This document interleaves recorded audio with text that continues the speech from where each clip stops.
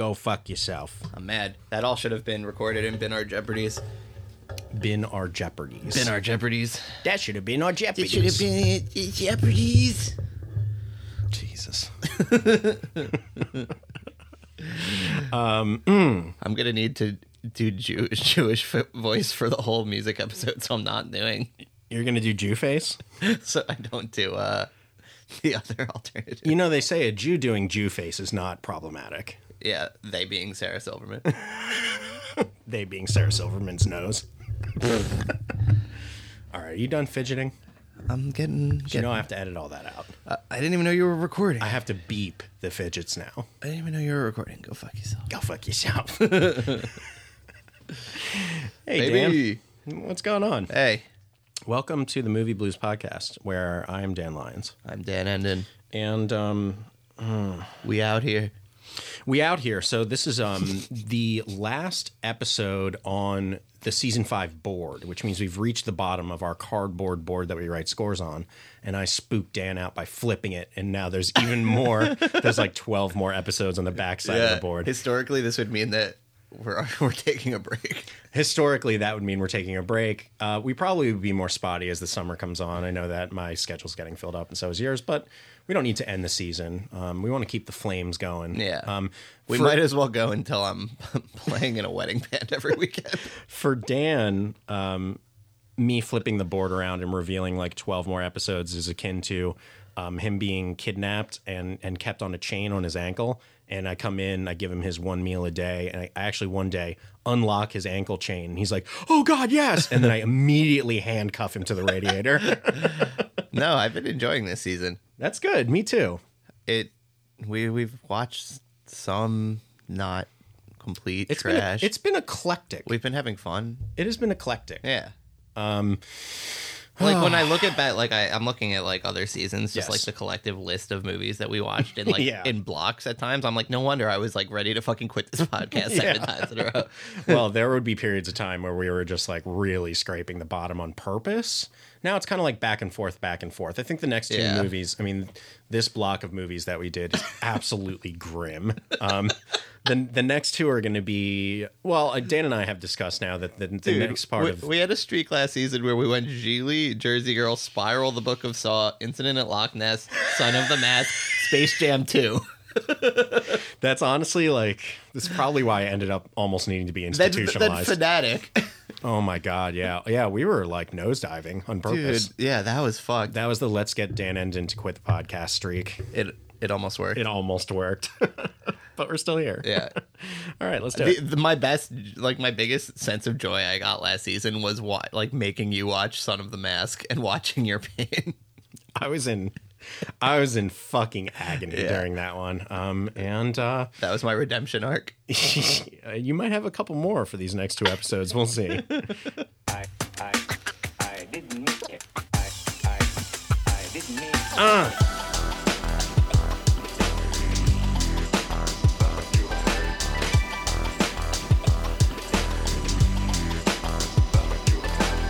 Let's go. Let's get it started. The girl from music's mad retarded. She farted in her pants, but instead she sharted. This is the fucking movie blues. Let's get it started. Oh my God. Portis head, rippy sounds. Jesus. That was Dan Endon. Thank you. My God. Theme song by Chris Geronda. Yeah. Lyrics by Chris Sia. Geronda. Hi, I already said my name, so I'm not going to do it again. How are you today, Dan? I'm good. That's good. That's so good. Yeah, wow, we are really going to hit the pits today in terms of content. We were on, as we were discussing before the theme song, a pretty normal streak for a movie review show. That streak is now ended. And, you know, when you saw the last episode being Moonfall, and like we're doing this very relevant, like, you know, hugely popular blockbuster chain, kind of back and forth this season, we've made a conscious decision, we'll see how long this lasts, to really, really challenge ourselves over this next series of episodes. Challenge being like, we're going to go to the depths of depravity. We've got Sallow coming down the pike at some point, which we're actually going to try to do. The thing is, Dan and I were having a conversation the other day where I was like, let's just start going fucking extreme. I was like, do you want to do Sallow? Which, if anyone doesn't know, is a notorious sodomy, pedophilia epic from the 1970s? Yeah.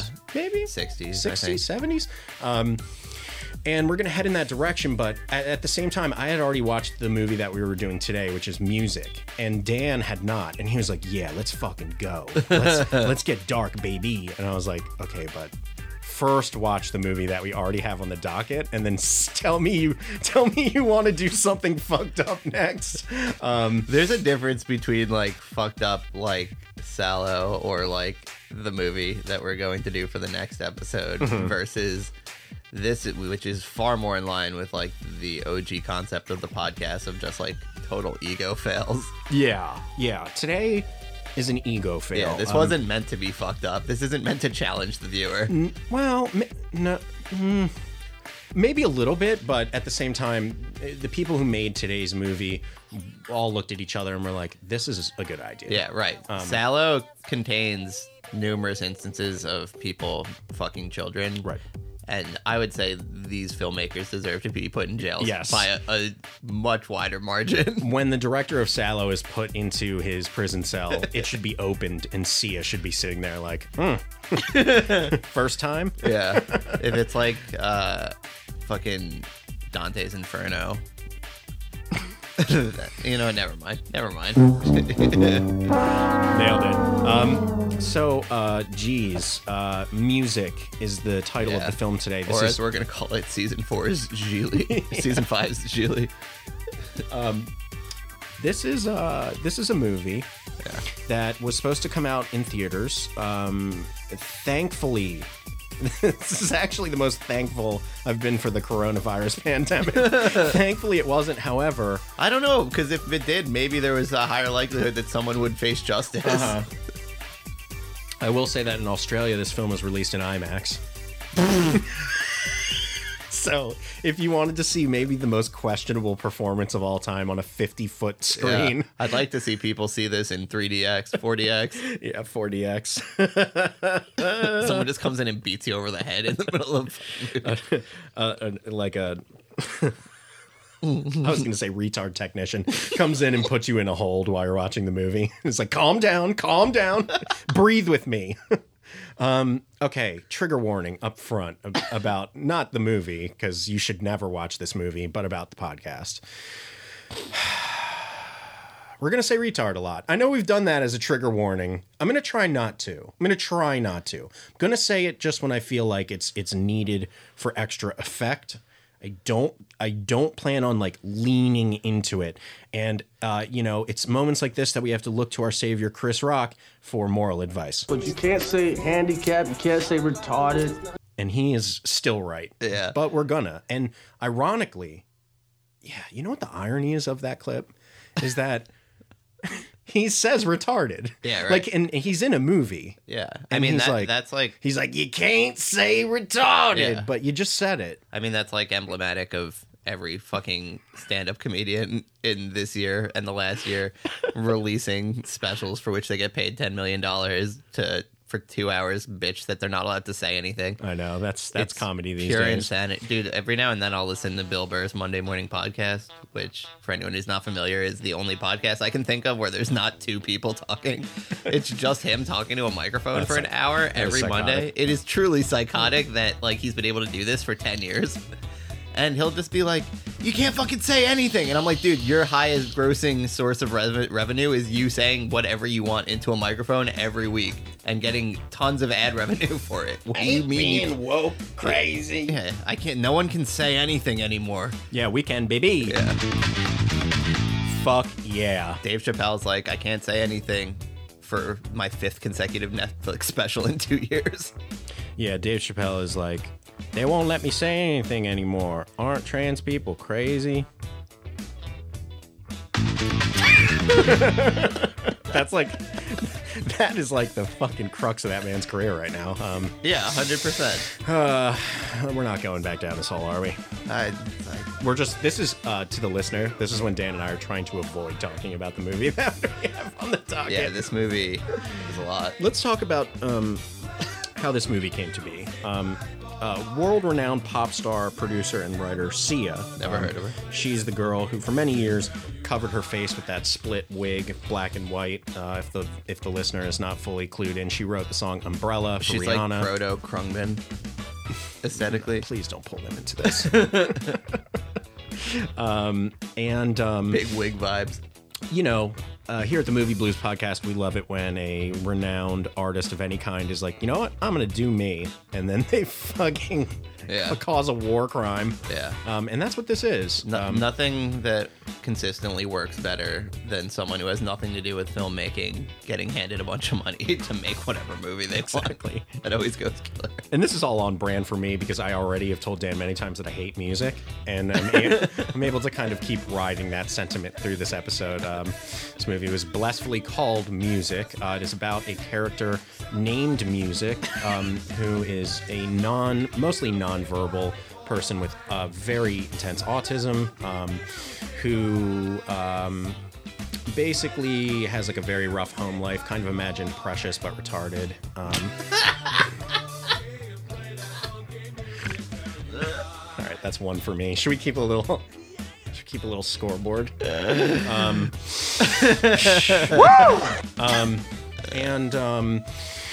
It's a very sad story outside of her disability, but what makes this movie so potent is just how retarded she is in this movie. Yeah.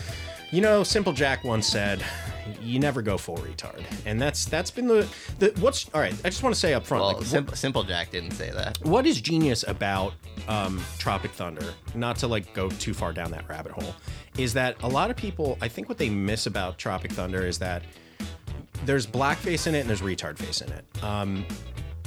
And I think that the reason that blackface is in that movie at all is it's a passing of the torch, if you will, from blackface to retard face, saying we already know you can't do blackface. Yeah. And there's plenty of commentary apropos to that in the film and for years leading up to it, Tropic Thunder. Yeah.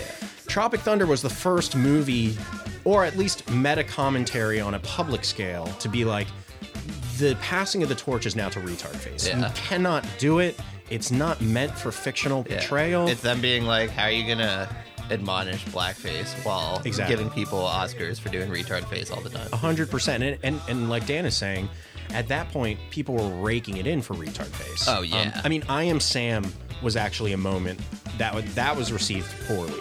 I think that was truly the moment where I was like, we might not be able to do this anymore. But it wasn't like universally received poorly. There was a whole massive and very vocal contingent of people being like, that's so brave. Yes. Well, in the 90s and the early 2000s, when Dan and I were conceived and existing on Earth as children, I think it was very evident that an actor was allowed to play a mentally handicapped person. But not only that, Dan, they were encouraged to show a challenge, to show that's the next step in the career of an actor who's done it all. Right. And without like Dustin Hoffman's like, what haven't I done? Exactly. And he's like, gotta watch Jeopardy, gotta go to Kmart, gotta get the socks from Kmart.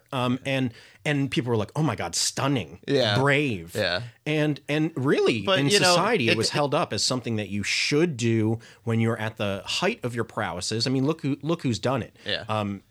You know, obviously I Am Sam had Sean Penn doing that. You know, riding the bus with my sister, Rosie O'Donnell, at the apex of her talents, right around Harriet the Spy. And that one's actually super retarded. That one's bad. We honestly should probably do that on this. Have you ever seen that? Riding the bus with my sister? No. So I've seen I've seen it in passing on television and have noped out of there. I want to do just a quick scale of mental disability in terms of like 10 is full, right? Yeah. Rosie O'Donnell is a 9 in that movie. Yeah. Like she's riding the bus the entire movie and is just like, hello, you're my friend. That one was pretty bad. Woof. Sam from I Am Sam is a little more restrained. Yeah. He was a little more in the definitely gotta go to Kmart. Yeah, totally. Like area. I would say like he was like a 7.5. Right. That seems fair. Dustin Hoffman, I would say is like an 8. I don't think that Dustin Hoffman's worse than Sam in I Am Sam. Right. I feel like Rain Man and I Am Sam are about equal. Leonardo DiCaprio in What's Eating Gilbert Grape is like a 7. Yeah. And the thing is, I want to put this up front too, is that the reason that these things are the way that they are is that the conception, I'm going to get all my smart stuff out of the way first, don't worry. The conception of a mentally retarded person in the 80s and 90s was not nonverbal, right? Right. It was just like, ooh, what a complex, crazy mind. Or ooh, he's just going to scream at the top of his lungs all the time and make a silly face, like Leonardo DiCaprio. In this day and age, being 2020, when this movie was put into production, there's a different view and subsections of the mentally handicapped. One of which is autism, which is typically what you see in Rain Man, I Am Sam, things like that, which is usually like a low-level autism, mid-level autism, like we said, a 7 or an 8. But now we're very aware of the fact that there are so many kids in this country and in the world that are like an 8 through 10, where they need constant supervision, where they need to speak potentially with a device if they're coordinated enough to do so. That's like a new subsect that never existed in pop culture that exists now. Well, that's because previously those people would just be put in a home. Yeah, or swept in the garbage. At this point, yes, this type of person exists. We recognize that we need to support them. My wife does a lot of work in the field of people who take care of people in that state. She does herself take care of a girl every couple of weeks that she's very close to, who's very similar in her disabilities to the person in this movie. The problem is the email never reached Sia to say it doesn't matter which subsect you're portraying. All of them are off the board. Right. You can't do any of them. And what all of these actors who have tried to make that jump into the next tier of challenging role, and their agents and studios have not kept in mind, is that most people are not as good or as finely tuned of an actor as Dustin Hoffman is. Right. Right. So, like, 99% of the time, you're just going to come off as fucking horrible. Like, right. Like, we talked about Rain Man recently. Like, there's an offensive aspect of it, but like when you look through it through the lens of when it was made, like Dustin Hoffman approaches that role with a degree of subtlety that most people who try to do this do not, because he's fucking Dustin Hoffman. I'll tell you what you also can't have that they had in Rain Man, which is a character who every 5 seconds is like, Ray, why are you being so retarded, you idiot? Yeah. And you can't do that anymore either. So it's like you can't even have a good foil for these characters. Like Ben Affleck and Geely did plenty of that. Yes. Well, that was probably the last time. Doug from The Hangover, his character in that's like a 9 on the scale. Doug from The Hangover? Doug from The Hangover playing... in Geely. In Geely. I don't remember that actor's Sorry, name. I had to do some hard research Yeah, there. no, that was like, on that scale, that was like a solid 9. Like, if music is a 10, then like that's at least a 9. He was insane in that movie. And that brings us to the point. The point is that in this film, we got a girl portraying a 10. And and I don't think I've ever seen a 10 in film. Yeah. Ever. No. They've never shown a 10. At least if they've shown a 10, the 10 has not been the focal point of the film. Like maybe you had a scene in a movie where they're in like a mental ward and there's like a guy like smacking himself in the face in the background and screaming, and you're like, oh, that's a 10. Well, would you call Clearly that's not going to be the main character of a musical. Would you call Ed Norton in the score a 10, given that he's playing someone who's pretending to be retarded? Yeah, I mean, that's a double foul because he's not only doing retard face, but he's in the movie he's doing retard face. Yeah, exactly. So you have to admonish Edward Norton, the actor, and, And the his character. physical character. It's a lot. That one's a lot. Who's gotten away with? Who do you think who gets a pass for it? Edward Norton in the score. That's a great pass for it. No one even questioned that. And the smoke screen is he's playing a retard. So like, And the smoke screen is also that Ed Norton is in that caliber of actor. Again, yeah. No, definitely. You get a pass like when, it doesn't matter if Robert De Niro is currently 88 years old. If he was like, I'm doing it, I'm going retard. People would be like, brave. Yeah. They'd be Or like, what "You're- was that Juliette You're Lewis playing movie? a retarded elderly man." Yeah. That Juliette Lewis movie that you sent me the trailer of. Oh, right. So one of my favorite romantic comedies growing up, unironically, was one I used to catch on HBO all the time. It's called The Other Sister. It is a movie in which Juliette Lewis is retarded and falls in love and marries Giovanni Ribisi, who's also retarded. And I, as a result, being a little kid, thought that both of those actors in real life were retarded. And then, like, I saw Juliette Lewis in a different movie, like, and this is when I'm 8 or 9 or younger, and was like, wow, she's really repressing that part of herself in this role. Oh my God. And honestly, Dan, when I see her in anything, I still think that she's like a little downsy. Like when I first saw Cape Fear, and you know, people who look kind of downsy when they're younger look even downsier. I really thought that she was playing a person who was retarded in Cape Fear. You thought she was like the Marley Matlin of special needs people. Yeah. And I was watching Cape Fear, and I was like, damn, De Niro's raping a retarded girl in this one? This is dark. And she's underage. Anyway, everyone go watch Cape Fear. Dark. So, this girl did you will never read in a regular review of Cape Fear. Right. Damn, Robert De Niro is raping a retarded girl. I raped a retard counselor.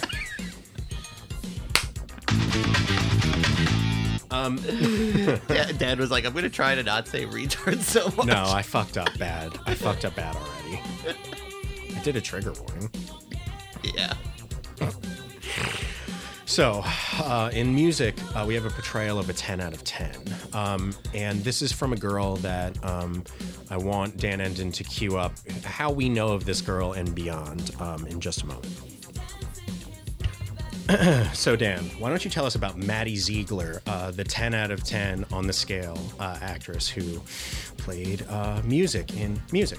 Yeah, so I first came to know Maddie Ziegler through her watching her entire childhood through tween years be portrayed on the show Dance Moms, as she and her sister were subjected. What is Dance Moms? Dance Moms is, I'm gonna give my best understanding of it because I didn't watch the whole show. It's something that I wandered into being played in my house by other people, and over the course of however many months, came in at various stages in these girls' lives. Was this you just watching this, or you and Kat? Kat watched the series, but we only have one television, so there's plenty of times where each other are watching things where we just end up in the room with it. So you were the one who started watching Dance Moms. No, but I would say that I've probably seen like a solid like 12 episodes of Dance Moms in its entirety. Nice. Why are you gay? It's a reality show with like a Whiplash-esque level dance instructor in terms of the way she abuses these children, and all of the students' moms being around as like the show's producers try to create drama between them. So it's basically you're just watching a bunch of like, it starts where it's a bunch of like 6-year-old girls in a room witnessing, not understanding what's going on, being abused and forced to dance for like 12 hours a day by their teacher, and watching their moms get into like cat fights in front of cameras. Yikes. And traveling around to competitions. It's really fucking insane. And then the woman who runs the dance studio, there's a whole like multi-season arc where she gets arrested for like tax evasion, and like she's under the threat of going to jail all the time. Mm-hmm. The point being, Maddie Ziegler as well as her sister are both students of this dance company. And she's like, the whole arc of the series is that Maddie is far and away the best student they have. Mm-hmm. And you watch her from age like 6 through whatever age she is, where she has to like make the choice to like go try to be a professional dancer, which I've grown to learn is like very young. Like these girls end up like missing out on high school and college and shit to go dance when like the length of their careers can really only go to like 23 or something like that. Mm-hmm. And you're just watching Maddie Ziegler. So for months, I'd go down and hear on the TV them talking about Maddie, and look how good Maddie is, look how great Maddie is. So one day I was just like, Kat, this is fucked up, man. Like, this show's fucked up. Like, these girls, like, we've seen so many children have horrible lives by being real actors. Like these girls, like this is like feels borderline abusive. I can't imagine anything worked out for any of these kids. So I was like, I'm gonna look up what became of Maddie. And I look up Maddie's fucking Wikipedia page, and the first fucking picture that comes up is the damn legendary screenshot from the leaked promo shit from Music. Right. And I was like, no, oh no. Which to our listeners, at some point before the movie's trailer even came out, like a leaked photo of the lead character Music, played by Maddie Ziegler, making a very intense face. Yeah. That only a person with great disability could make. It has or to be, should make. It has to be bad enough that like a wave of controversy and dismissal of the film came from a single image.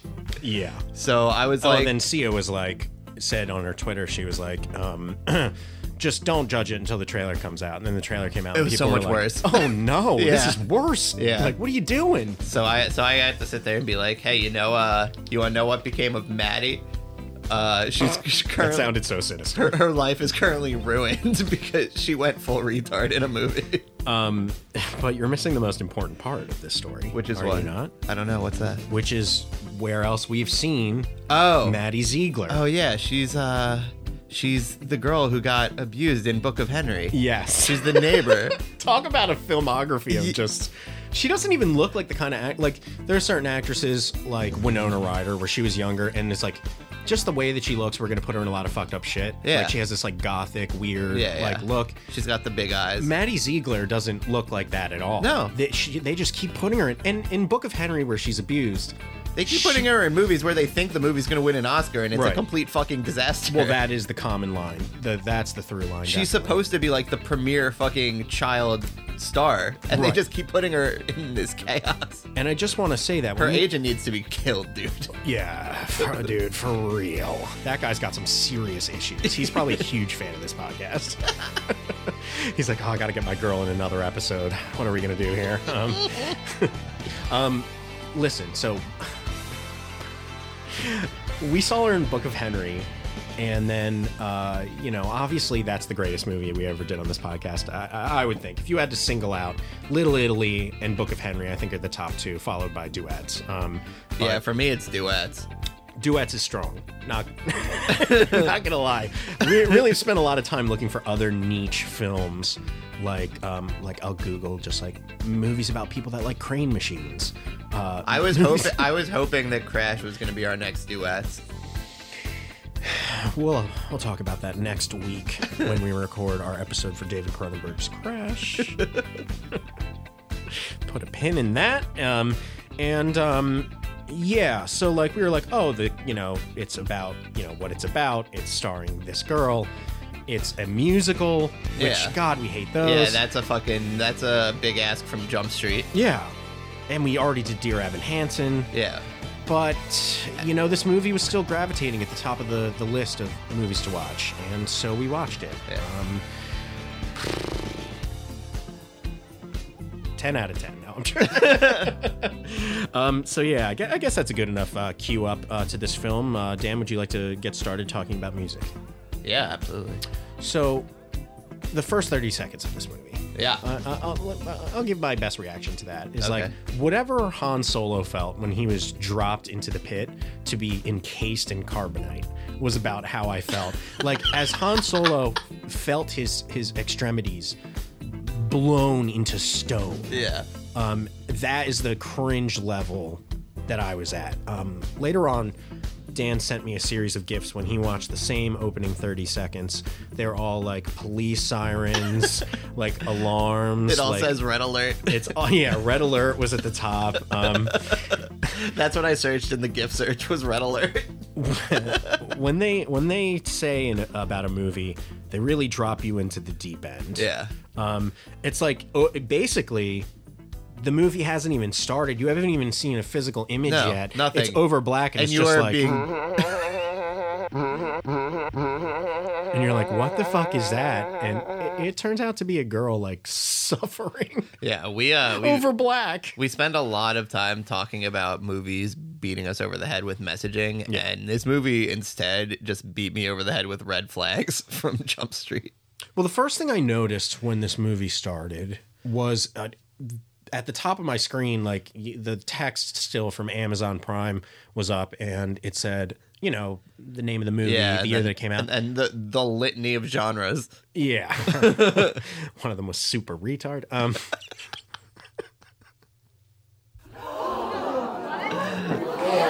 You need to leave. And it said PG-13. Yeah. And I was like, whoa, huge podcast red flag. Look through. I don't know where my score sheet went. But like, look at your score sheet. Okay. Like, forget about Son of the Mask. Like, how many PG-13 movies have we done on this podcast? I would guess like almost none.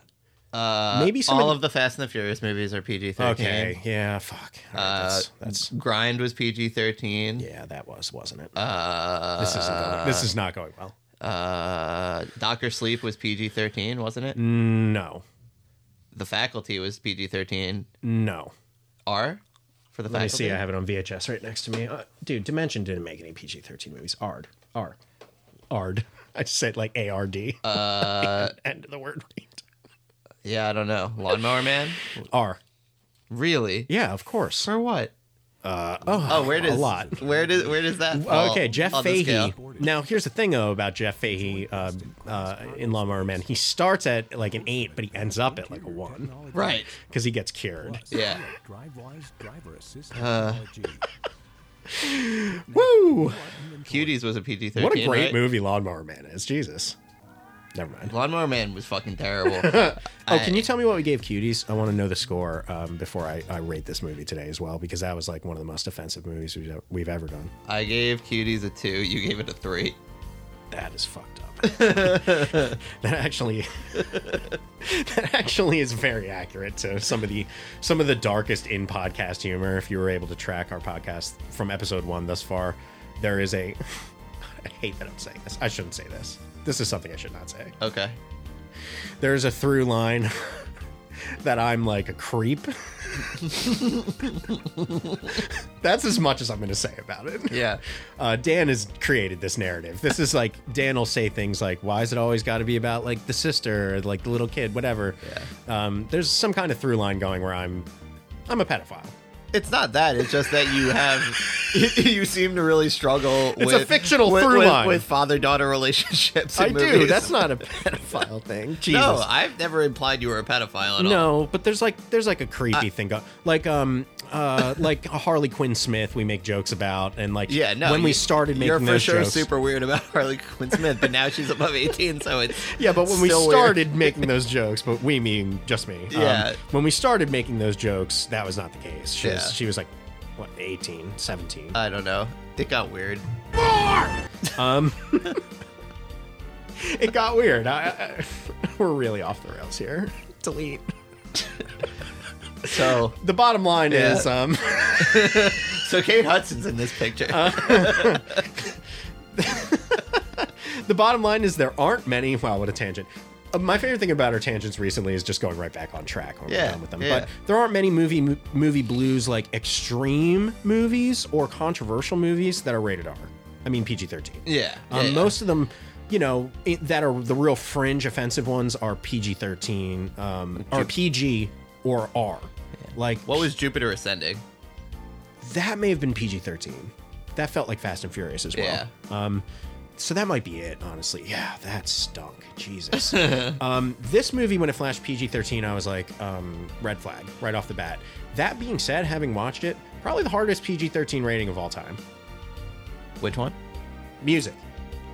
Hardest PG-13 rating? Like, What? most upsetting movie you could ever see rated PG-13. Oh.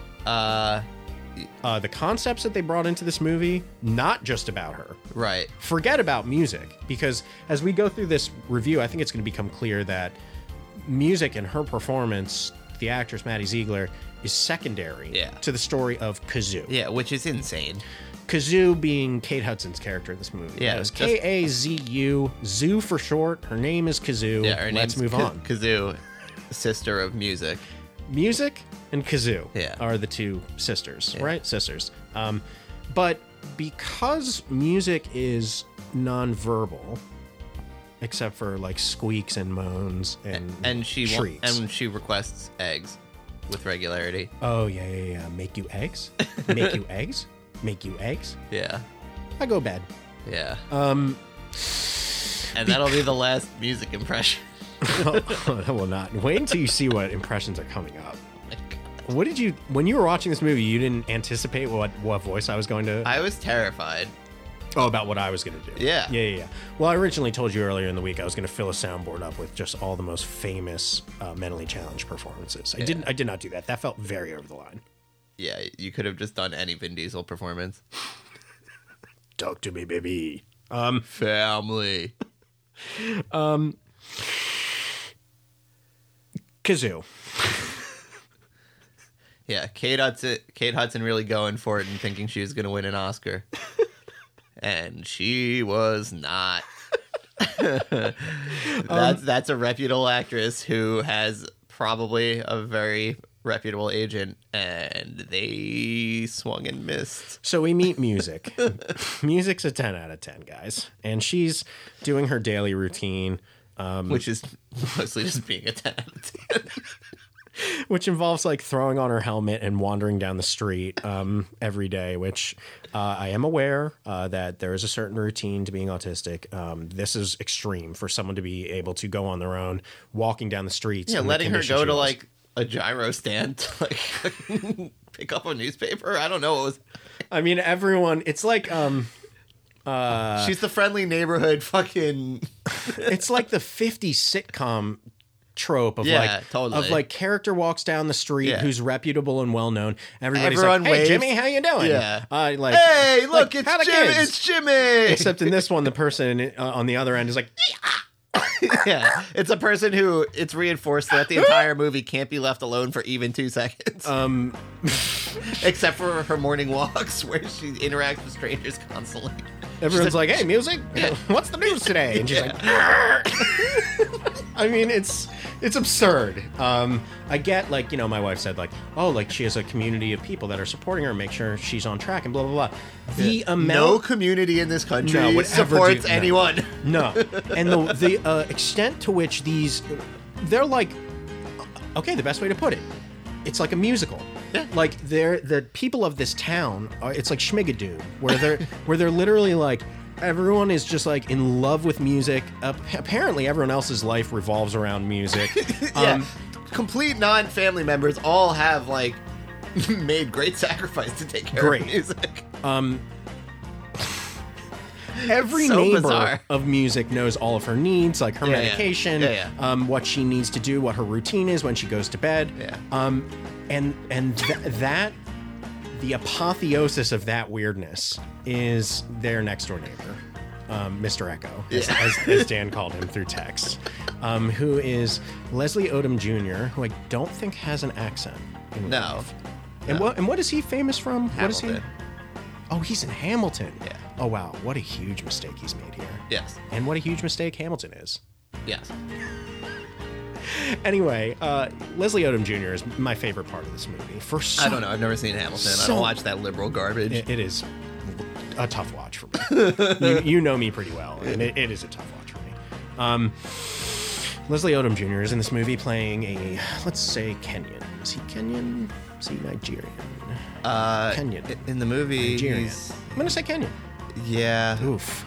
This around is there. For an episode where I've already said retard a lot, this is an oof for me, but he's... I mean, not really. He's got, African. He's got fucking... He's the one doing fucking generic African voice for the entire movie. He is. And funny that you should bring that up, Dan.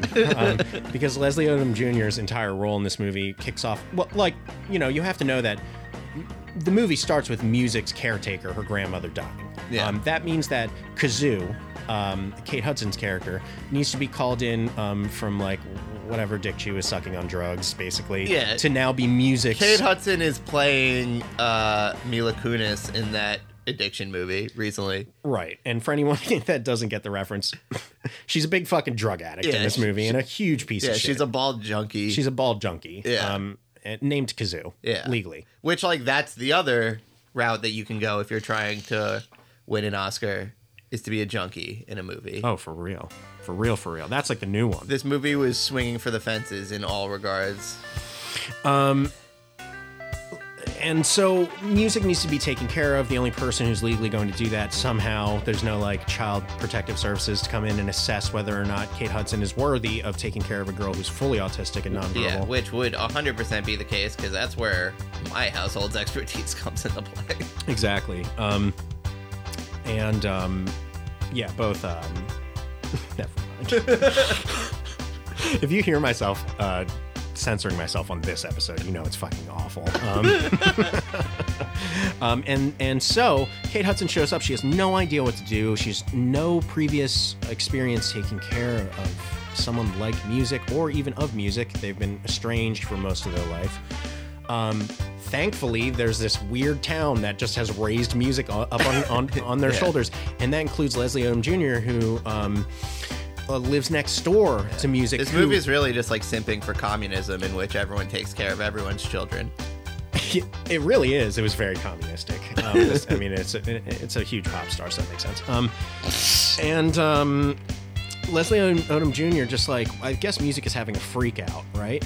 And Leslie busts into this apartment, which Kate Hudson, Kazoo, who is in her underwear 99% of this movie for whatever reason, is standing there in a bra and panties. Yeah. And she's like, yes, please come in. I need help. Do you know what to do? Basically, the cops are like, hey, this girl, this severely autistic girl, are you good to take care of her? And Kate Hudson's like, no. Like, absolutely not.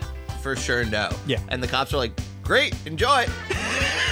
That does track. So 5 minutes later, this is another very clear depiction of the police. Yeah. Art reflects life. So she leaves, they leave, and Kate Hudson's standing there being like, I don't know how to take care of you at all. And she's like, cool, I'm freaking out right now. And enter Mr. Echo, stage right. Literally bursts in. And he's like, I will show you what to do. And he like jumps on top of music and he's like, you must get her to breathe. Yeah. And he like straddles her. He's like, did you try tackling her? And she's like, first of all. He's like, you need to give her a body slam. That was you're going back to Bane. You slowly revert to Bane every time. Now. Every time I start an accent, I'm like, this is gonna get offensive. I gotta switch to Bane.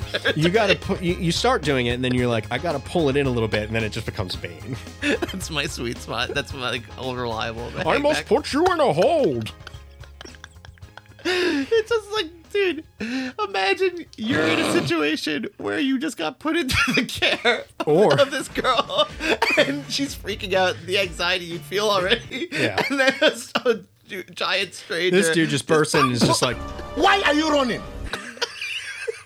Just fucking shoulders his way through the door and tackles the child. His body He's like, slams I on will the show gun. you what to do. Yeah. He's like, it's simple. All you have to do is beat the shit out of Stop the bus and stop the damn bus. And the funny thing about it, too, is like that, and I even knew this just knowing Rachel and everything she's told me, that is not how you put a person like this into a hold, let alone just how deeply sexual it was. Yeah, you mean you don't mount them? Yeah, he mounted her with her legs basically spread open. Yeah, 100%. And he pinned her down, was nose to nose with her, and he's like, I will show you how to relax. And he's just like, yes, music, breathe. Oh, yes. It was, and I was like, okay, now we have a guy doing a fake Kenyan accent who, spoiler alert, has AIDS, which we didn't get there yet, but spoiler alert, the man has AIDS up front. So many things were thrown into this movie needlessly to make it worse. And that was quite the fucking subplot. That was the craziest B plot ever. Insanely contrived. This movie is insane. So anyway, this guy. So you guys know, we haven't gotten to the cornrowed Ben Schwartz. Yeah. Ben Schwartz in a kimono. Who accidentally leads the fucking main character to discover that Mr. Echo has AIDS. Oh, we need to roll. Yeah, we're going to roll through that because that is the craziest plot contrivance of all time. Unbelievable. Mr. Echo. That's because only 7 people live in this neighborhood. Yeah, this neighborhood is like the cast of a sitcom. It's fucking absurd. It's a play. There are no characters that are not the characters. Oh, this is gonna take a while to get through, man. That's fine. This is damaged. It should be a 3-parter. This is a damaged film. Yeah. So anyway, a guy doing a fake Canyon accent with AIDS is tackling a retarded girl face to face in a sexual position. Yes, putting someone like that in a hold is what you need to do when they're escalated, I think the term is, and that is the way to de-escalate them. You have to physically hold them down. But the way it is portrayed in this movie is egregious, like many things. And that kicks off the relationship between Kazoo and Mr. Echo. Yeah, because Kazoo is just like turned on by having watched this man just like beat the shit out of her sister. And honestly, from the first second. Yeah, immediately. As soon as he's done, he's like, she's like biting her lip and shit. Yeah. Well, first of all, she's in her bra and panties. Yeah. So she's already there. But the second that he stands up, he's like, okay, she now needs to rest. And she is like, yes, Daddy, I need someone here doing that for me every day. And he's like, oh, okay. And that really kicks off an immediate romantic comedy plot. Yes. In terms of its structuring as well. I was not in any way, shape, or form mentally prepared for this to be a romantic comedy. Yeah, it was. And like every romantic comedy, there's first act, they get to know each other. Second act, love. At the end of the second act, there's typically a large reveal about one or both characters that puts them in opposition. Third act is them coming back together. I would argue that the crux of why they break up in this, in being a convoluted plot of Kazoo delivering AIDS medication by accident to him, is one of the craziest. Yeah, that's third gonna act. have to be its own thing because that's For sure. Kate Hudson's B plot in this movie was already so insane from Jump Street, presented as if it was just like totally normal. Just like, God, this movie's filled with such like hyperbolic, outdated depictions of every type of demographic. Like, it's like Sia has never interacted with a non-rich pop star in her life. She's like, all right, well, what would like a poor black guy be like? All right, give him the craziest accent ever and have him be way overly aggressive and with AIDS. Like, what are drug dealers like? All right, well, Sia was like, what do people in Africa have? She was like, AIDS. Yeah, seriously. She's like, all right, we got Ben Schwartz to be the drug dealer. What's he like? And she was like, all right, I've seen drug dealers in The Sitter. No, I've seen Spring Breakers with James that was Franco. going to be the next one I said. With cornrows. Yeah. And was like, Yeah.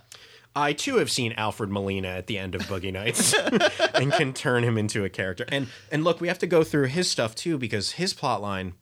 Also insane. Which is the C plot. Let's say A plot is music and her sister. B plot is... her sister and Mr. Echo. Yeah, Mr. Echo. And it's actually Mr. Echo's brother. It looks exactly like Mr. Echo's brother. I actually thought it was the same actor. There's also B plot bullet point 2, which is that Mr. Echo's brother is marrying his wife.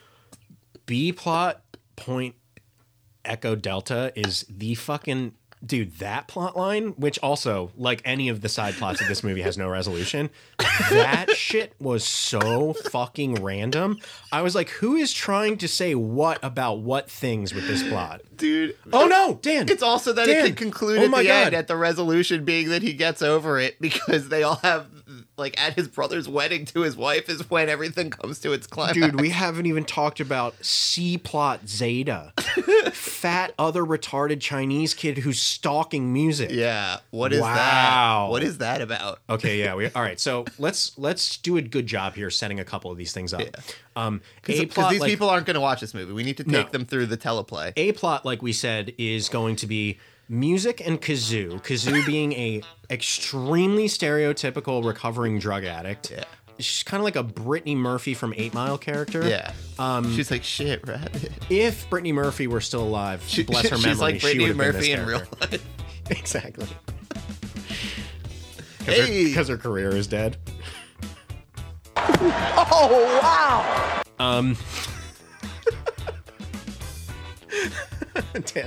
Dan's starting to look I'm uncomfortable for the looking first for time this somewhere to episode. A plot, a drug rehab movie in which a woman has to take care of a disabled girl who she has unrealistically had to adopt / battle her demons. Yeah, which this can be summarized as like in a movie that's presented as trying to champion and bring awareness to the autism community. Right. Uses its only autistic character purely as a crux for its love story of the tertiary characters. B plot. B plot is a romantic comedy between a man with AIDS and Kazoo.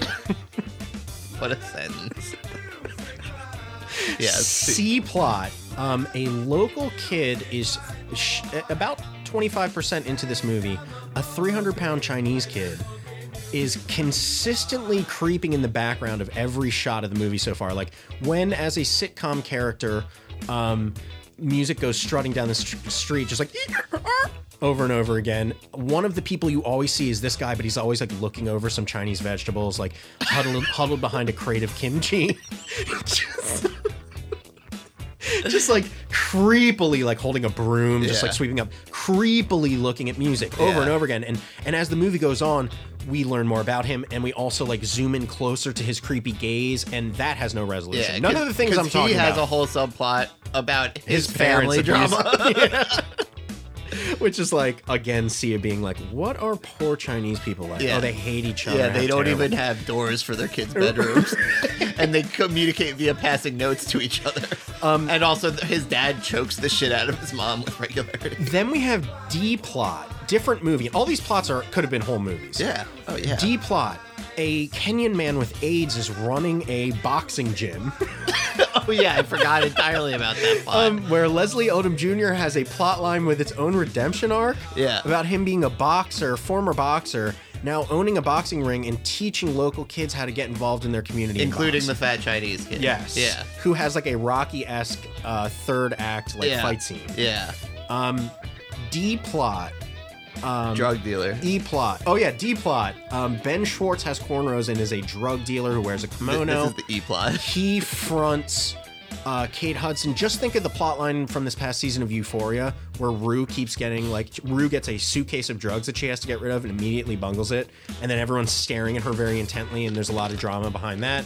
But with Ben Schwartz and cornrows instead of an actually threatening character, and a woman with a shaved head named Kazoo and being Ben the main Schwartz character. being like the most like kind-hearted evil drug dealer ever. And finally, F plot. This is how much is going on in this fucking movie. In this like hour and 12-minute movie. There's no way for any of these plots to pay off or redeem themselves, because at this point we're already just introducing. By the time we introduce the final plot line, we're halfway through the movie. F plot. A Kenyan man who's in Hamilton who has AIDS was going to marry a woman who he was deeply in love with. She ran off with his brother. He did marry her. He did marry. Okay, it was his wife. Ran off with his brother. Yeah. And he has been invited to their wedding, which he's been trying to avoid. Yeah. And now it has could be an entire movie. Now has his own arc where he needs to then speak at that wedding. Yeah. And show that everything is okay. Yeah. Those are the 7 movies that are contained within music. And now you understand why the main crux of this movie isn't like, oh, this girl's doing like a really offensive portrayal of someone with autism. It's so many other things too that are upsetting. There's a separate underlying, you can't even call it a plot, but there's G plot, a motif that Delta encompasses all of these plots, which is I don't know if it's supposed to be like a representation of what's happening in the autistic girl's mind, but basically there's a slew of music videos that also happen in the movie. G plot. Imagine, if you will, only the interstitial scenes from Austin Powers. Where Austin Powers and a group like psychedelic shit and people dancing. Yeah. Where a group of it's like the bumpers of the scenes. Yeah, where like a group of 60s people crossed with the Oompa Loompa musical scenes from the Tim Burton Charlie and the Chocolate Factory. Totally. Have interpretive dance numbers set to Sia pop songs, which are not being sung by Sia. Is that what those songs were? They're all sung by the actors. Oh, yeah. Yeah. Well, she needed Furthermore, getting her royalties in. Of the 10 musical numbers, in only one of them is a character actually singing. So in this movie, you have musical numbers where Sia's written the songs, which she's produced this movie, directed it, etc. We'll get to the last part of her credits in a bit. Okay. But, and she's decided, having one of the greatest voices in the world, to not sing any of the songs. Right. She says, like many musical directors do. I want to have my cast singing, but they never show them doing it. Right. Only in one song does Kate Hudson sing. Yeah. Beyond that, these are not good Sia songs. And mind you, in a lot of these interpretive dance numbers, all of them contain Maddie, because that's why she got hired, is to dance, because that's what she's famous for. She starred in many Sia music videos, including Chandelier, which was one of the biggest music videos of all time. She is known for the interpretive dance choreography that's featured in this movie and in 4 of Sia's music videos. Yeah, but in this year, it's put in a situation where you're forced to watch her, who was forced to do dancing, which is very difficult at her level, while also maintaining like an air of autism with all of her dance moves. And boy, does she go for it. Well, that brings us back, and after this point, we'll take a little pee break, but that brings us back to the first scene of the movie. And the first scene of the movie, the first 30 seconds, the reason that Dan and I are sending alarm bells back and forth to each other is because you're first introduced to her having very, very strong autistic like tendencies being portrayed very strongly.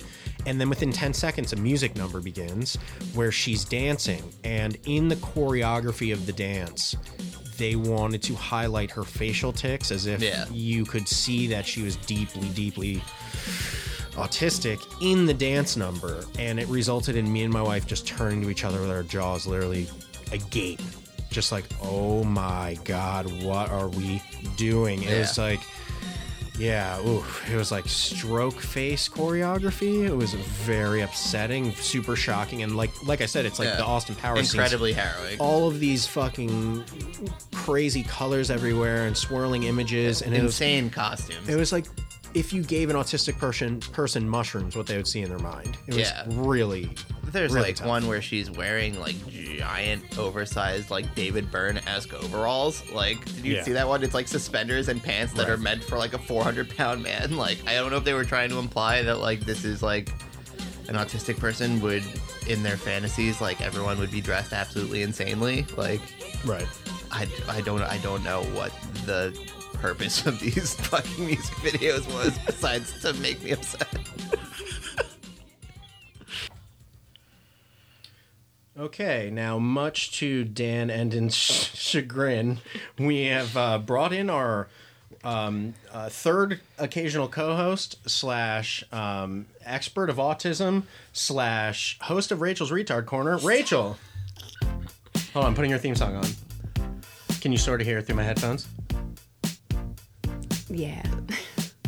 Yeah, cool. Rachel's Retard Corner.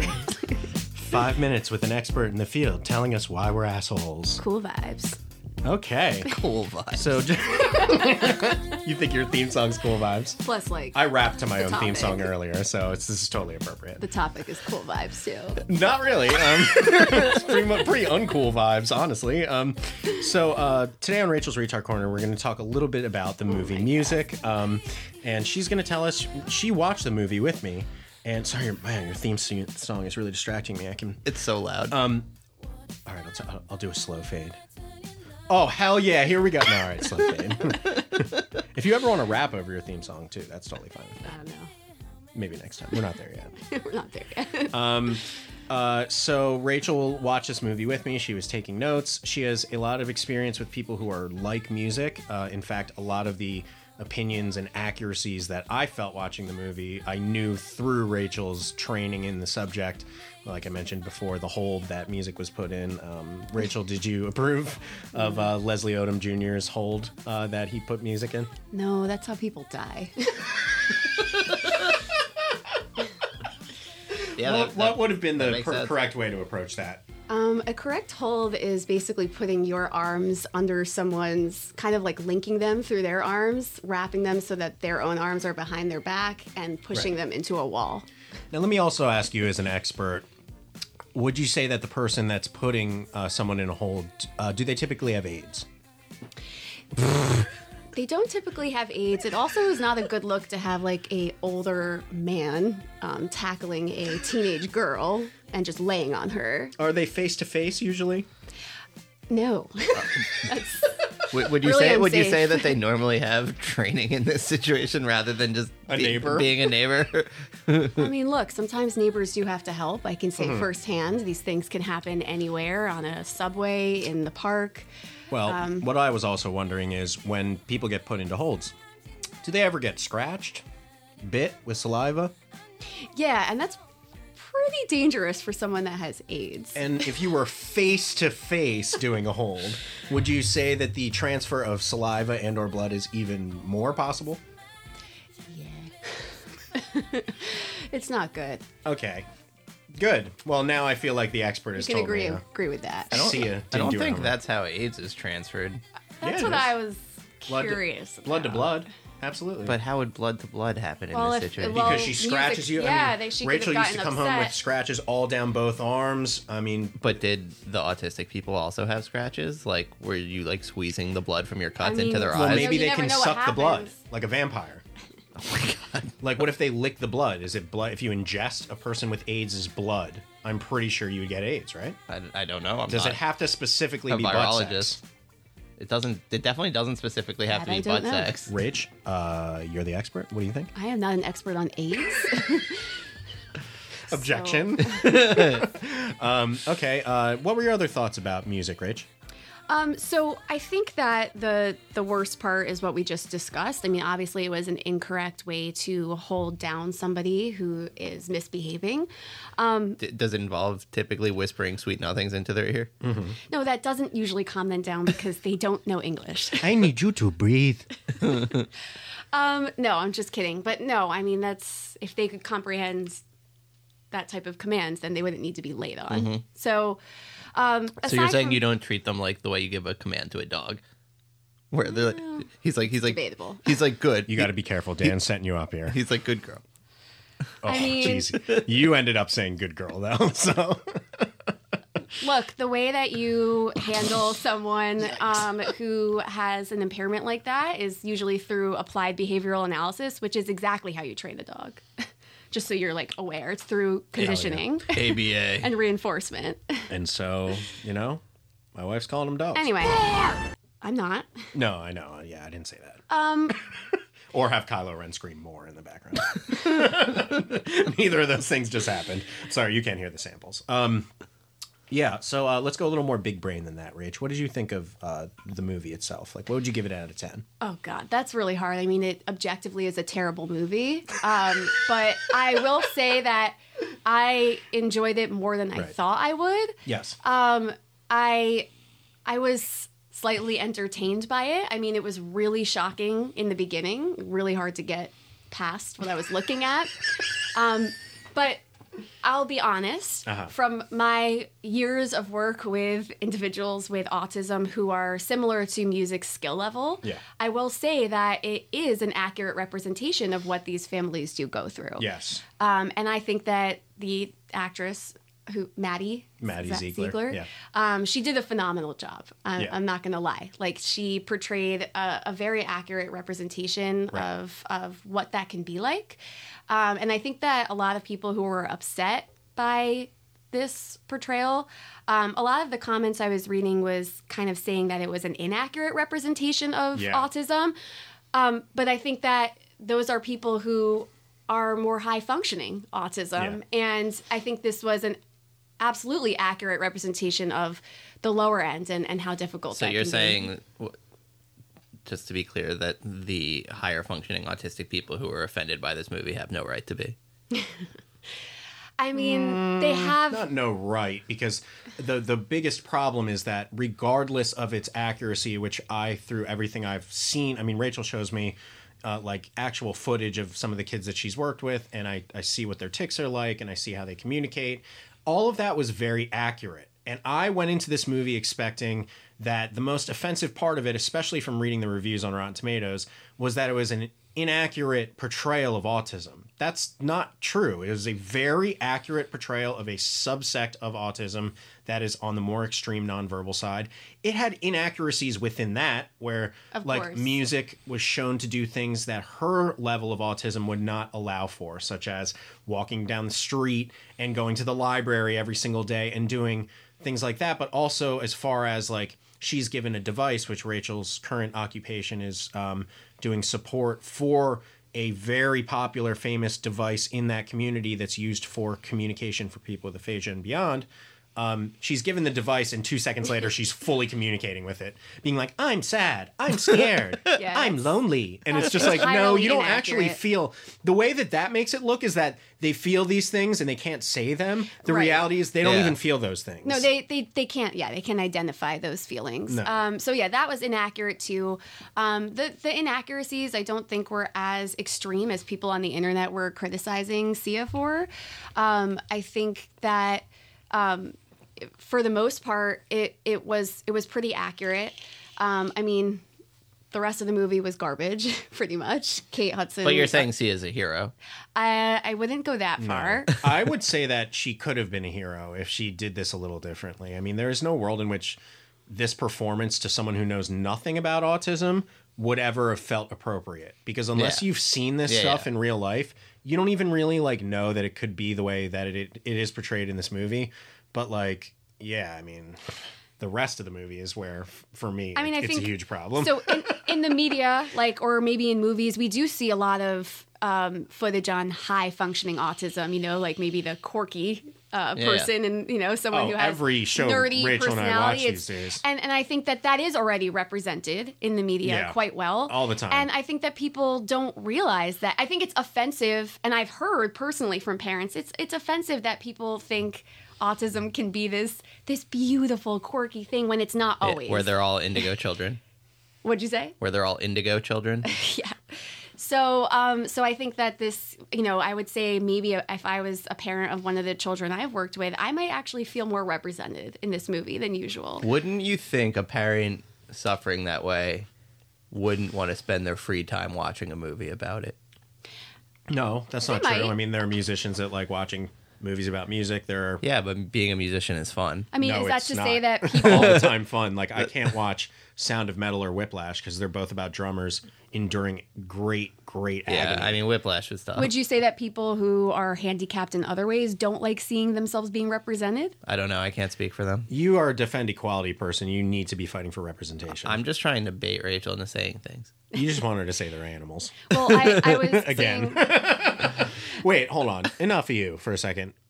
Love you though, but Dan, what do you disagree with what's being said here? I feel like you're making a face this whole time. Like, what is your opinion about her portrayal and vis-a-vis was it a good representation? I mean, do you have a fundamental disagreement here, or you just want Rachel to just stop bumming this whole episode out? Yeah, no, I don't have any disagreement. I'm just curious. I have no frame of reference. Like, Okay. I have no idea how accurate of a portrayal it was or not. It didn't seem at any point. There was no point where I was like, "This seems unrealistic." I know there are people that are extremely low functioning. Yeah. What I felt was like, Do we do need I to see feel that? do I need to do we need to have like an actual teenage girl be put through playing that person and then the backlash of No, it? Like, that's the whole point. Yeah. But what we're saying is a lot of the reviews. my concern isn't about its accuracy. Yeah. My concern is about the general vibe of it all Same. and the way it was treated so cavalierly. hard same, but this is a rebuttal to many of the reviews. Yeah, the yeah. reviews were like, this is a reprehensible portrayal of Yeah, autism. the And I'm reviews just were saying this is just a completely- reprehensible movie. They Yeah. were completely like I was saying it was like a lot of sheep like followers. Just somebody saw Yeah. criticism of It was a lot of about- liberal sheep following where it was like, ooh, we need to be offended about this. And like every review was like, this is not Yeah. okay. I mean, it's we just a spent- bad movie. You and me we spent the last year, 2 years, fucking ragging on and going on about how inevitably terrible this movie is, just based on the limited to no information that we actually saw about the movie. But we ended up being totally right. Yeah. Yes. On top of But that. then there were a lot of comments, just to say, like in the reviews, of people who said, my child is nonverbal autistic, Yeah. and I felt like this movie was fantastic. Right. So I feel like the people who are maybe closer and experiencing this, like, understood it a little better. The good thing about this whole section is just that I feel like I paid back a lot of the karma of just how many terrible things we said in the first hour. No, I'm kidding. Don't even try to get out of this one. We're fully both culpable for everything that went on in the first hour. And I want to thank my beautiful, radiant, just unendingly brilliant wife and host of Rachel's Review Corner, Rachel Lyons, for joining us. Can I end this one by saying, go to bed? Look, she did an impression. Yeah. I mean, it's all good. We're good. We're absolved. Yeah. All right. Thank you, honey. Okay, bye. I'm not going to kiss you on mic, but just smooches. Bye. Bye. Okay. God, let's get back to the dirty shit. You know what I'm saying? Actually, save that for next week's episode. All right. Bye, honey. Was that fun? Yeah, we can talk about how it went maybe later. Oh, okay. We're on, we're still rolling. Oh, no, cut that out. I'm not going to cut that out. This is cute back and forth. See you later. Bye. You give the podcast the heart that it needs, because Dan and I don't have any. Okay, let's not say that again. All right, we're still rolling. I was only allowed to say that 3 times according to the MPAA. Yeah. All right, let's get back to the movie. I called her one time Panty Pockets, Kazoo, because her panties have a drug pocket in them that she puts a pair of keys in one scene in this movie. Yeah. Like the front where her vagina is has a pocket. Yeah. And she puts a full set of keys into it. Yeah. I just wanted to say that. That felt like it was relevant. Yeah. I'd like to talk about other things than Kazoo. Not Kazoo, music. Let's leave her behind, because we said everything that needs to be said on that front about this portrayal, as it were. I think this movie would have worked in the 90s, surely, but it's not, you can't do it anymore. It's like, look, if they made dude, imagine this movie but with blackface. Like if they made like an extremely dark, sad, like drama in and around just like a kid with blackface on. Like, it's just not okay anymore. It doesn't matter how, and we've said this about the blackface stuff. It doesn't matter how far you go to put it in context. It's just, we're done with it. And look, yeah, but then there's the argument to be made that like what Rachel was saying was that like this type of person hasn't really been represented before, where black people have been in movies forever.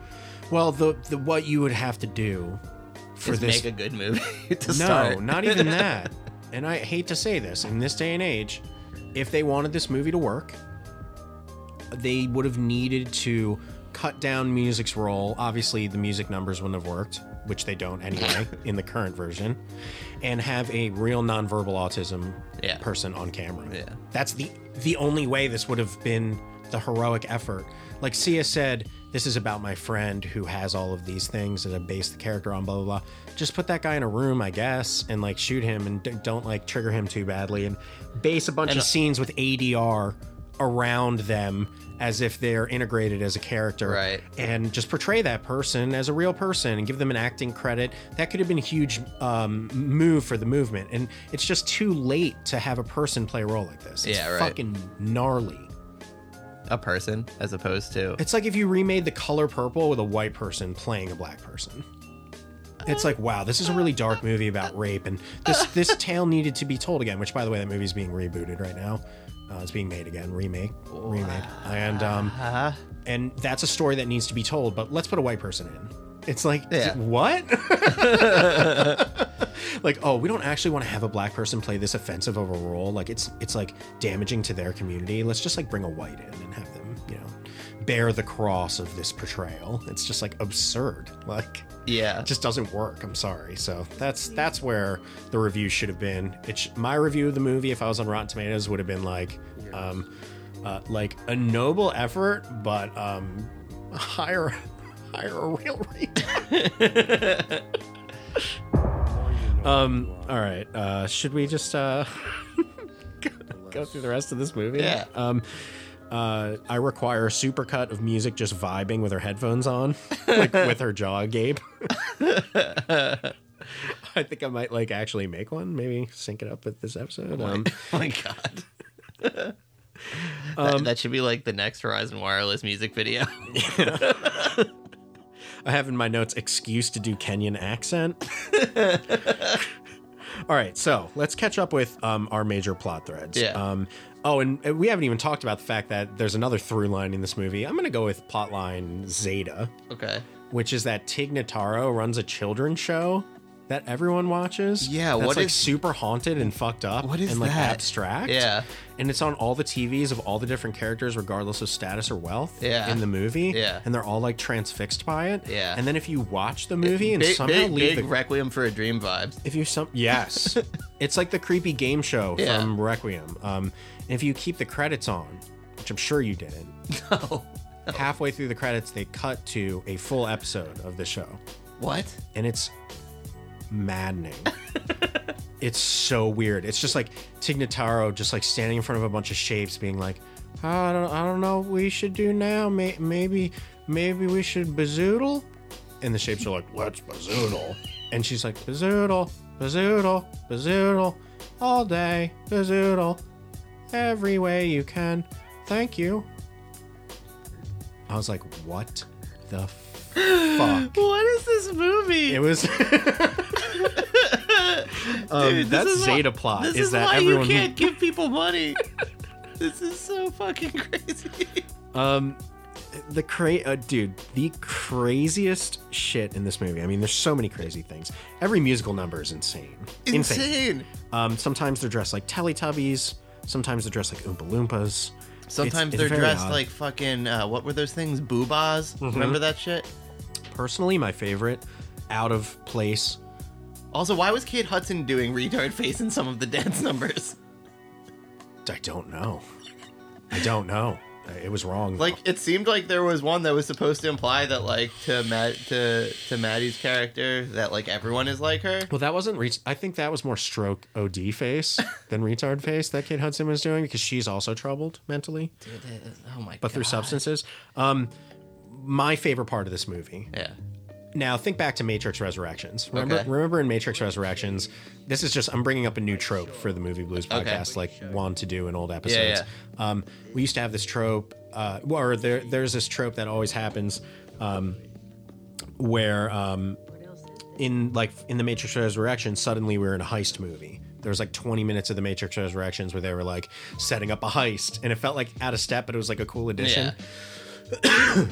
This movie's like weird random cliche from another movie series was like from like a superhero origin story movie. Yeah. Slash Mr. Glass kind of talking about superpowers from Unbreakable. Instead it was the Kenyan guy with AIDS, and there's this montage where he's talking about like music, because this guy knows a pedophile level of things about music. Right. Like the amount of training that he's had with her mentally and physically is fucking insane. So they start playing this crazy music, and you like get inside of music's head and perception, sort of. Yeah. And he's like, she can hear whispers from 2 rooms down. Right. Her senses are higher than the average child. And like, what she cannot say is that she actually can feel what others feel, and it sometimes days later comes to her, and it's like they're like zooming in on her ears and like on her perceptions. The editing was insane. They edit it like a superhero. Yeah. They're trying to. It was like Beautiful Mind vibes at times. Maybe that or stronger. It was really weird. Yeah. He was like, what you do not know is her hearing is supersonic. Yeah. It was fucking nuts. Yeah. It's like, why are you talking in voiceover narration? He was like, Shh. he was like, she was born in darkness. She lives every day in darkness. You're just a tourist.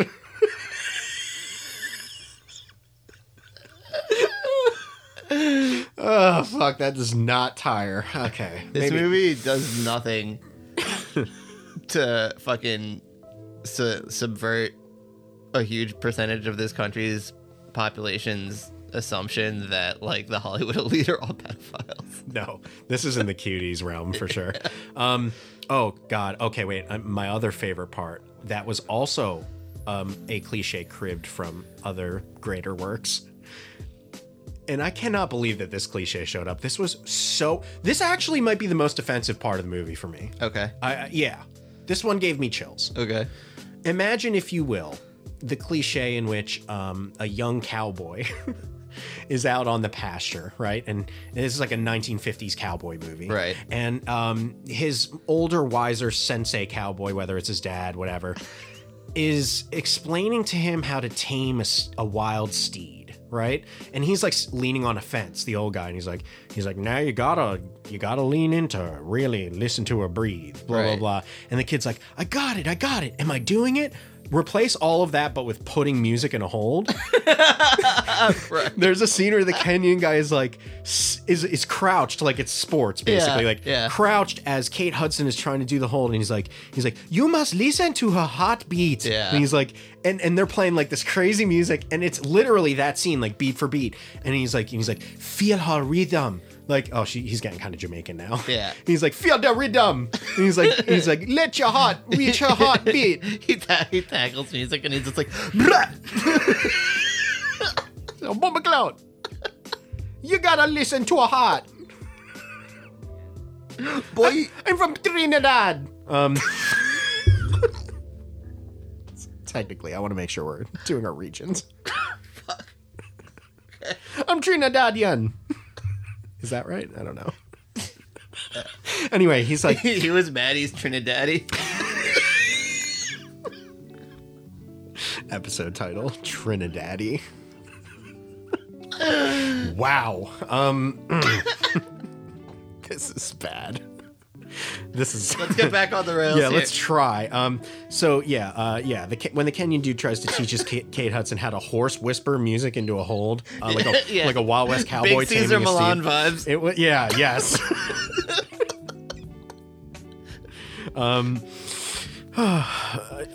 This at one point really it struck me that this movie easily could have been written, starring, and with music by David Byrne.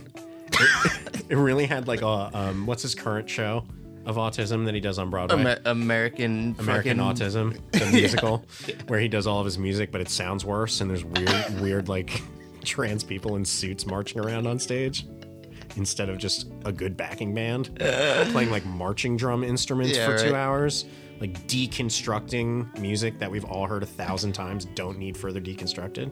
Oh, how's that Radiohead Symphony thing? Speaking of bad deconstruction, you said that was bad? Yeah, it was bad. What kind of bad? It was like very like big Disney vibes.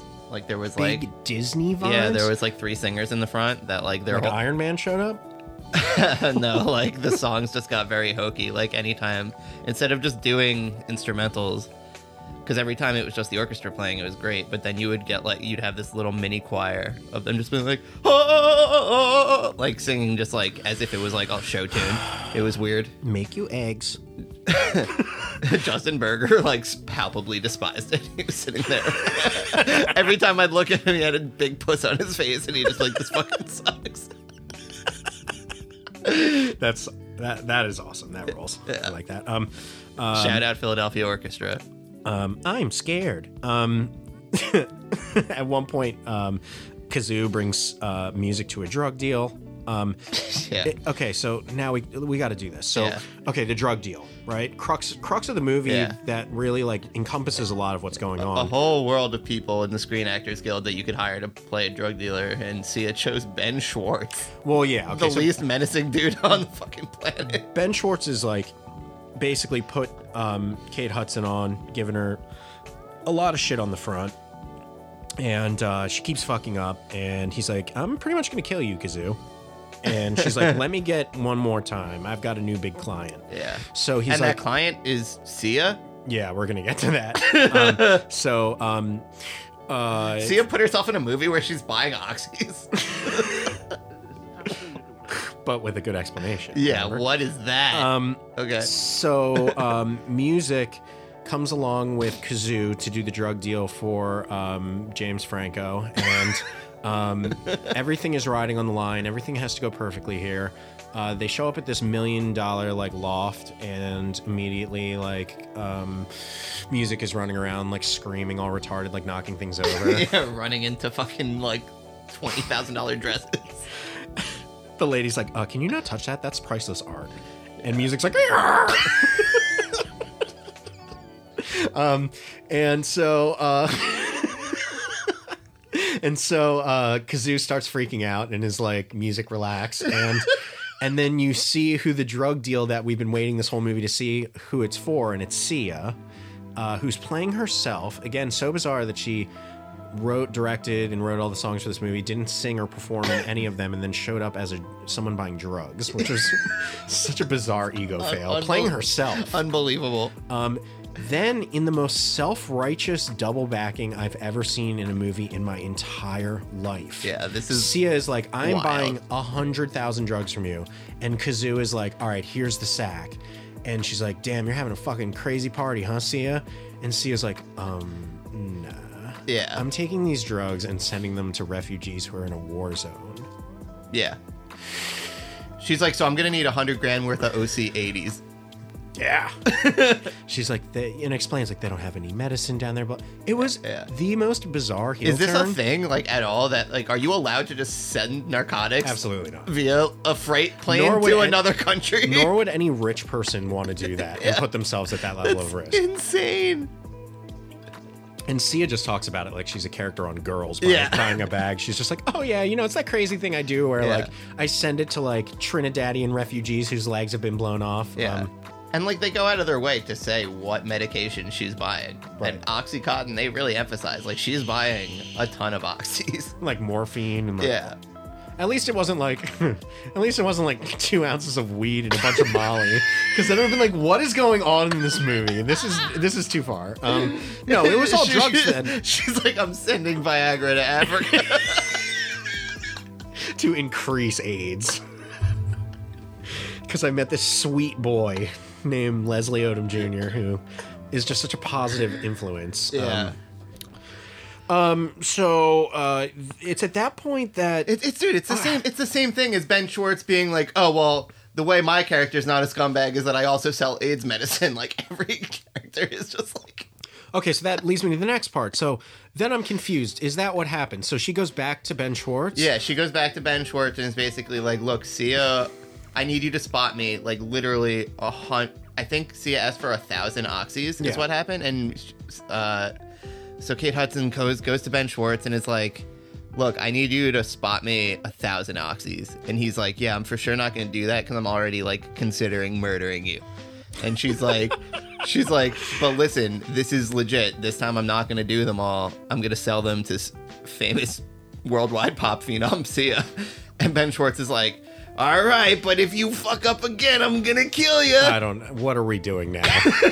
What are we doing? Old Torah rabbi for Ben Schwartz? Jesus Christ. Just because he's Jewish? Yeah. That's anti-Semitic. Look, man. He's like, I'll front you one more time. That was about how threatening he was in this movie. He's like seriously, like, don't. No, remember the scene where he's like, he like scolds her and he's like, nah, just so you know, Kazoo, next time you fuck up, I'm gonna rape and kill you. Yeah. And then he's like, oh, what? You're asking me about my shirt? Yeah. You like this? Yeah. Oh yeah. And like goads out of her a compliment about his clothes. It's just, it's so ridiculous. All right, so wait, clear it up for me though. Yeah. So then he's like, look, here's the deal. I want your hundreds of grand that you're going to get from Sia. I'll front you, but you have to do me a favor. And she's like, what? And he's like, I need you to take this bag. And it's like a brown paper bag. He's like, I need you to take this to this address. And she's like, what is this, like, guns? And he's like, obviously not. Just based on the weight of the bag, you would know it's not guns. But yeah, just don't even look in it. Just fucking. He was like, that bag is my redemption arc. That's how I get into heaven. Mm-hmm. And she was like, I don't know what that means, but okay. And what it ends up being is that she gets to the address and Mr. Echo is there, who she's like in a burgeoning relationship with. Yeah. And it's her there to get the package, and she looks at it and it's AIDS medicine. AIDS reveal. So after all of that, Kate Hudson's drug dealer is also the AIDS drug dealer to Kate Hudson's new next door neighbor who she's in a relationship with. Look up the word contrived. Yeah. Dear listener. This is the shit that, like, in screenwriting class, they're like, look, you need a way, like, we're always saying, like, show, don't tell. But the way you show it has to make any bit of fucking sense. It did not. It's crazy. And all of this shit is broken up by the weirdest fucking musical numbers you've ever seen in your fucking life. There's one musical number, my least favorite one, where Leslie Odom Jr. sings an entire song and is in giant, oversized, like bigger than David Byrne's suit, pants, running on a treadmill. Yes. insane. That was where I was just like, what are we doing at this point? Like, this movie is an hour and 47 minutes long, actually, and it could have been a tight hour 19. Not with this many plot lines. This many plot lines and musical numbers. Yeah. Let's check back in with one of our plot lines that's gone asunder, which is the Asian man? Yeah, the Asian man. Yeah, So he's big sad at his parents' house. his entire plot line is that he's perving on music. He's watching her everywhere that he goes. He wants to, I guess, bang the most retarded girl in the world, which is such a weird flex because he's not retarded. He's like socially awkward. Yeah, he's just maybe a little autistic. Yeah. But he's just sad and deeply obese. And yeah. And they spend a large portion of this movie setting up his character. Yeah, and they're trying to be like, look, it's not his fault that he's creepy. It's because his parents fight. Right. His parents who own a convenience store. I added that fact, but you believed it. And that's what matters. Woo! Moving on. His plotline ends up with him being in a boxing match in the other plotline of Rocky that was happening. And ultimately, he gets like close to music proximity-wise, like within 10 or 15 feet, but he never once speaks to her or Kazoo. Yeah. He never crosses into any other plot line. And for some reason, there's something where he has his Rocky moment. Yeah. Like that coincides with music needing to go to the hospital for a bee sting, I think is what happened. Yeah. She's allergic to bees. And then it becomes revealed, like there's this big sad moment where Leslie Odom Jr. looks out to the crowd and there's 2 seats that say reserved. It was clearly for Kate Hudson and music. Yeah. So he's like big sad that they're missing his student box or something. Like it was like that moment though of like the kid looking out in the talent show to see if his dad was going to arrive, but it's like Leslie Odom Jr. looking out to see if like a junkie that he met the previous day and a retarded person were going to arrive. Like he can't fathom what could have possibly gone wrong to get them held up. It's like usually they're so on time. This narcotics addict. Also, they're what happens? Fucking, oh my god! She gets stung by the bees because first she crawls onto a park bench to eat chewing gum off the bottom of it. Yeah, music rolls under a park bench and starts eating used gum. How did no one stop this movie from being made? Dude, so then she closes her hand on a bee and it like starts flashing between what's going on in her head and what's going on in real life, and what's going on in her head is like fucking dudes in giant bee costumes stabbing her.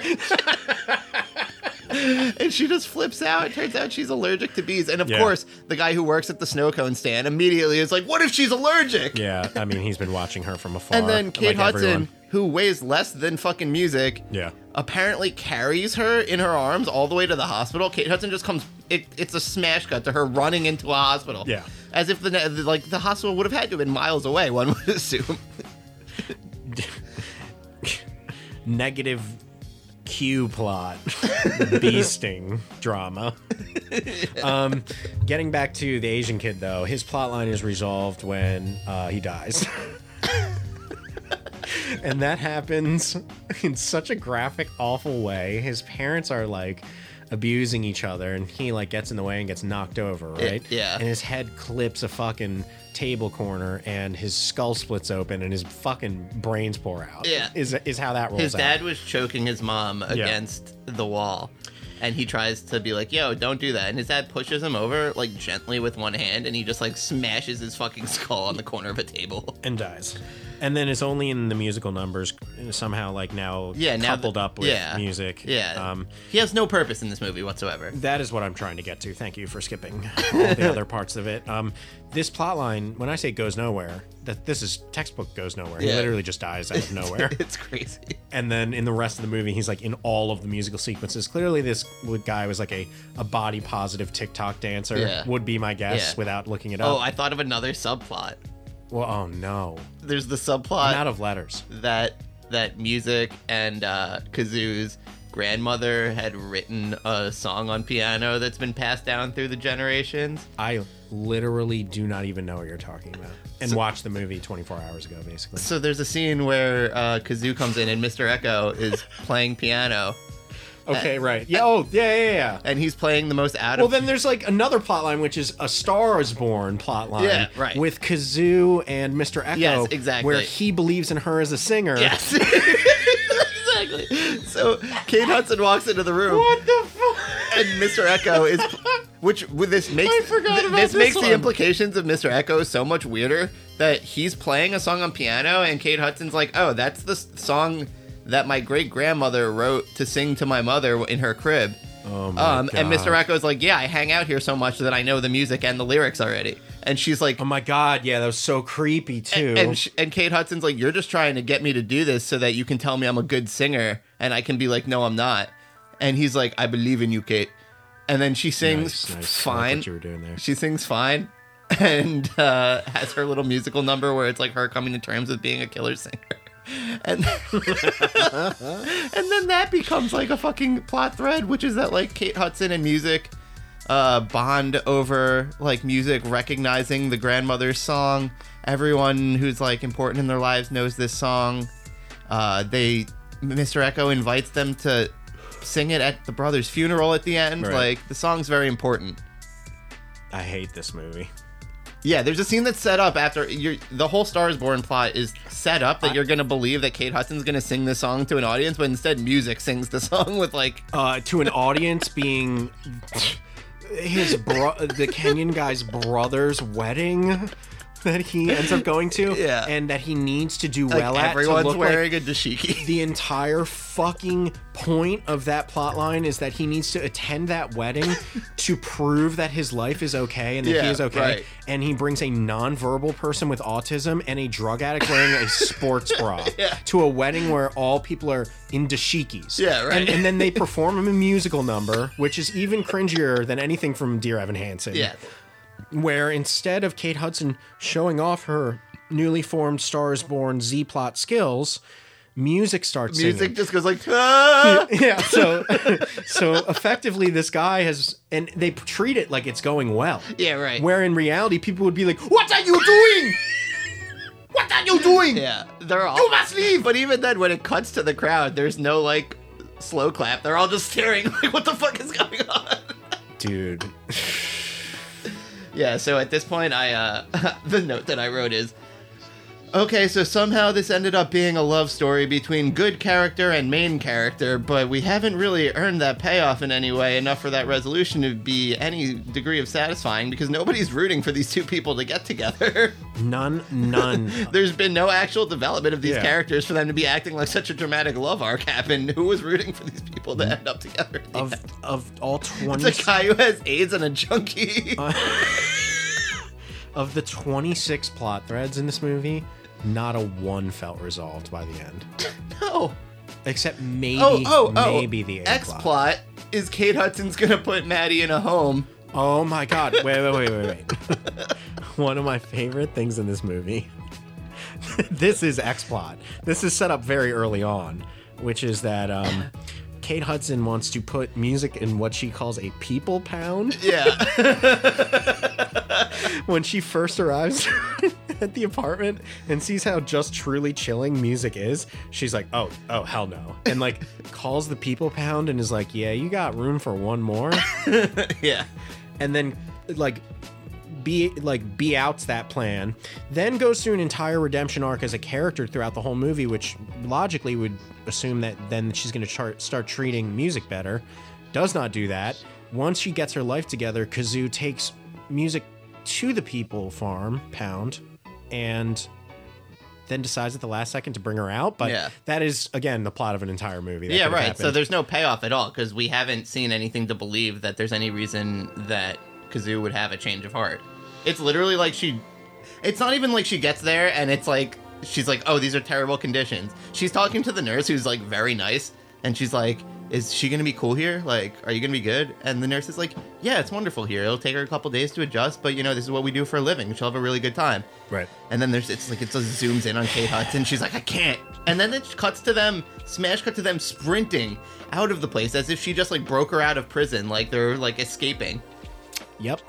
She's her custodian. She can take her wherever. Smash cut indeed. This movie had so many like huge problems like brought up, like the stuff with the drug dealer with Ben Schwartz, and then just discarded by like a smash cut. Yeah. Like the biggest stakes in the movie, the one where the main character was might fronted all die. this drugs. Yeah. Yeah. Nothing comes of it. No, it's like, and she squanders all of it, and nothing comes Yeah. of it. It is insane. Oh yeah, that's why there's the scene where music gets stung by a bee, is because Kate Hudson, in her haste of trying to take care of music, throws her purse in the trash. Yeah.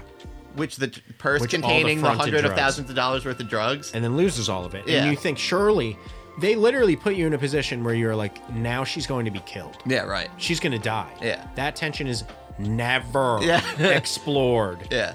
How it was like the most ignored Chekhov's gun in the history of movie making. They're like, well, now she's gonna get fucking killed, and then the rest of the movie just happens. Yeah. And then she sees Ben Schwartz, and there's a scene, Dan, where she goes, "I'll get you that money soon, all right?" And they cut to him. He says nothing. Yeah. They just kind of cut to him, and he's like, Yeah. and then it's like, sounds good. Smash cut to a park. Yeah. And that is the entire payoff for Yeah. the plotline.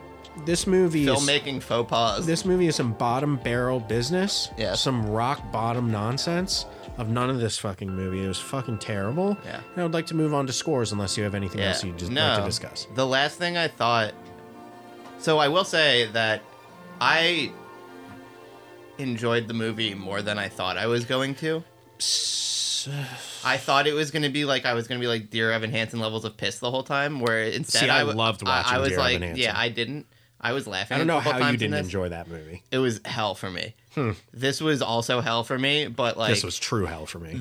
I didn't think that I was going to come out being most mad at all of just the egregious poor filmmaking choices. Yeah. Like, in the scheme of things, like, the depiction of the autistic is not really what makes this movie so fucked up. What makes it is that no one fucking took a second pass through the script to be like, this is not how movies work. Yeah, this is just a series of insane vignettes. Yeah. And plus, you're going to have 10 full-length music videos in it. It's literally like 10 television pilots got smashed into a script. And they were like, yeah, that's fine. Dan and Dan hate the music. Yeah, it's a bad movie.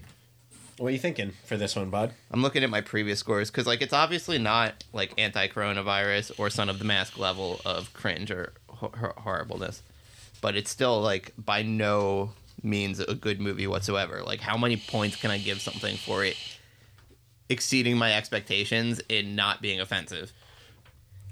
Well, let's put it this way: you gave Dear Evan Hansen a 1.5, so this has to be higher than a 1.5. Yeah, I feel like. For it to make logical sense. What I was thinking about on the way here, I feel like I was going to give it like a 3. The marker has been opened. Yeah. The spirits of the movie Blues Yore and Past have been uncorked. Yeah. What is your score, young traveler? I'm going to give it a 2.9. 2.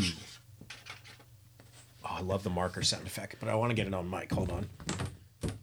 Point. 2.9 golden retards. 2.5 on the scale of justice. I said 2.9.